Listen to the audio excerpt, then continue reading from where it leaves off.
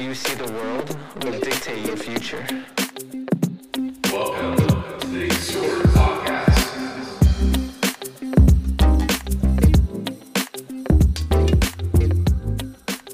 Hey everybody. So the idea I want to talk about today is learning from other people's mistakes. I think often we experience trials or fall into issues in our life, whether it be suffering, whether it be financially, whether it be relationally, that we actually have the opportunity to avoid if we had just learned the lesson of seeing where other people fell short and applying that into our own life. And I want to start with a couple quotes. I'm a big fan of quotes. And the first one is from Eleanor Roosevelt. And she said, "Learn from the mistakes of others. You can't live long enough to learn them all yourself." End quote. And then another quote from a guy named Otto von Bismarck, who was a former German statesman in the late 1800s, and he gets a lot of credit for actually bringing unity to the country of Germany. But he said, "Only a fool learns from his own mistakes. The wise man learns from the mistake of others." End quote. And I love these quotes, but I think what happens is we put a lot of emphasis on studying other people's success and the habits and the practices and the principles that successful people live by. I think there's a reason why usually the most popular podcasts or interviews are with the world's most wealthy, successful, influential people. And I do think it is extremely important to learn and study these people and put these principles into our own lives, and that there's a lot of fruit to be reaped from doing so. But I think what happens is that we are given the gift of the people directly in our life. And I'm talking about family and friends. And of course, you can study history and look at countries and leaders and what they did wrong. But I think God actually puts specific people in our life and allows them to make mistakes for us to learn, and vice versa. And like that Eleanor Roosevelt quote, there's endless mistakes and things that we can get wrong, but we can't live long enough to do all those and learn the lesson firsthand. But I think there's so much to gain from being aware of and observing other people and seeing where, they make mistakes in life. No one's perfect, and that we can benefit from applying that lesson to our own life. And I don't want to confuse this with just acknowledging people's failures, right? I think the most common one referenced is Thomas Edison, how it took him thousands of different tries and tests and failed experiments to come up with the right light bulb, eventually, the one that we use today. And the reason is that if he hadn't worked through those errors and fixed them and found a solution, then we wouldn't even be talking about him today. And I think, just as the human race, I think we are people that are designed to come up with solutions, that we are designed to come up with answers. That's why we're constantly inventing things. That's why we're constantly trying and testing new ways to do things, to do them better, to become more efficient. And I think we can attribute that to our obsession really with learning from what we did wrong to figure out what we need to do to get it right. It's really been only in the last few years that I started to shift my thinking from a place of judgment to people making mistakes to a place of appreciation. And the weird part is that if someone close to me made a mistake that negatively impacted me, I found that it usually helped me to learn a lesson that I probably would have never been able to figure out for myself. I think it had to come through other people's mistakes or through hurts or suffering or just treating me a certain way that made me aware of a deeper issue in my life or a red flag or just something that I would never pay attention to if I had never been put in that situation before.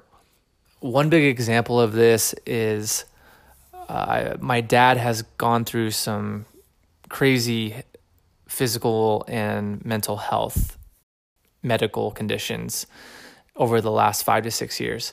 And I was living at home before I got married last year for a couple of years. So I was right in the thick of this and seeing this happen day in and day out. And it was a very heart-wrenching, scary situation.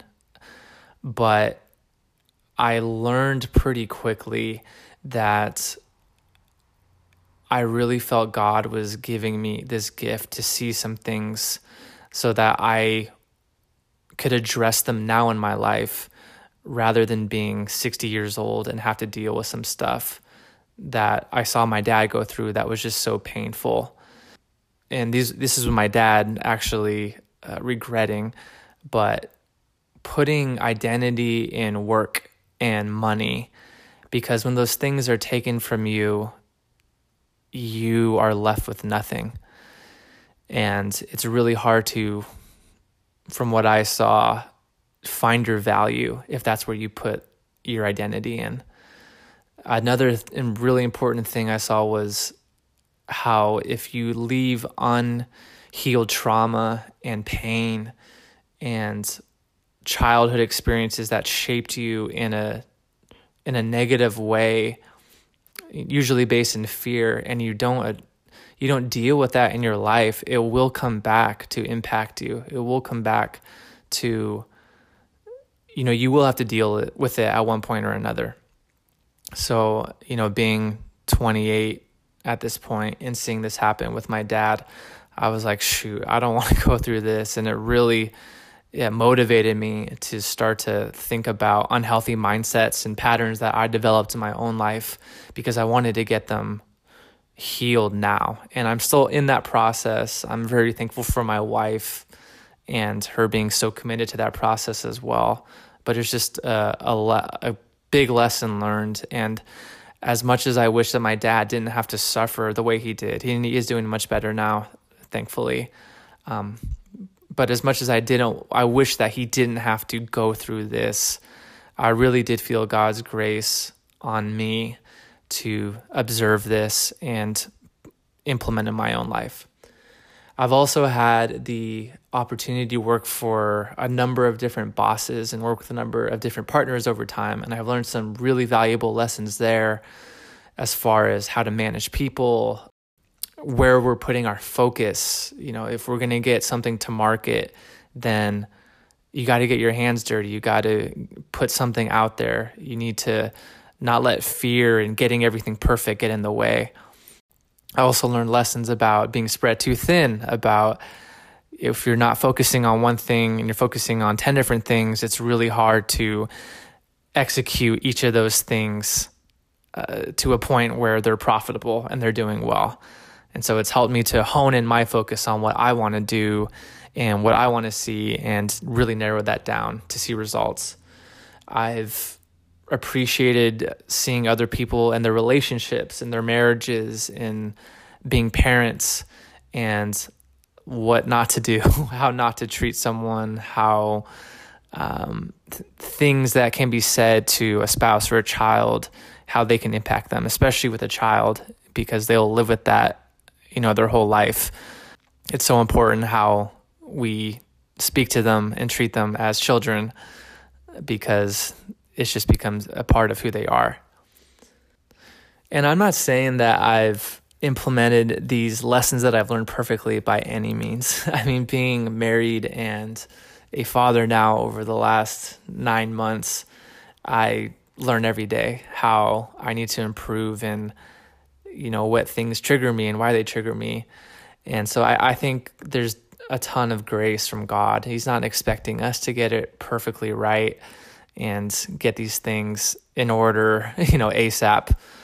But I do believe that there is a reward waiting for us when we apply this knowledge and this wisdom that he's given us.